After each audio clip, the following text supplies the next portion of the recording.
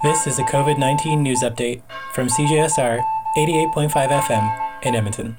The provincial government has released a phased strategy for reopening Alberta. The relaunch is slated to take place in 3 phases, with Phase 1 of the plan launching May 14th at the earliest.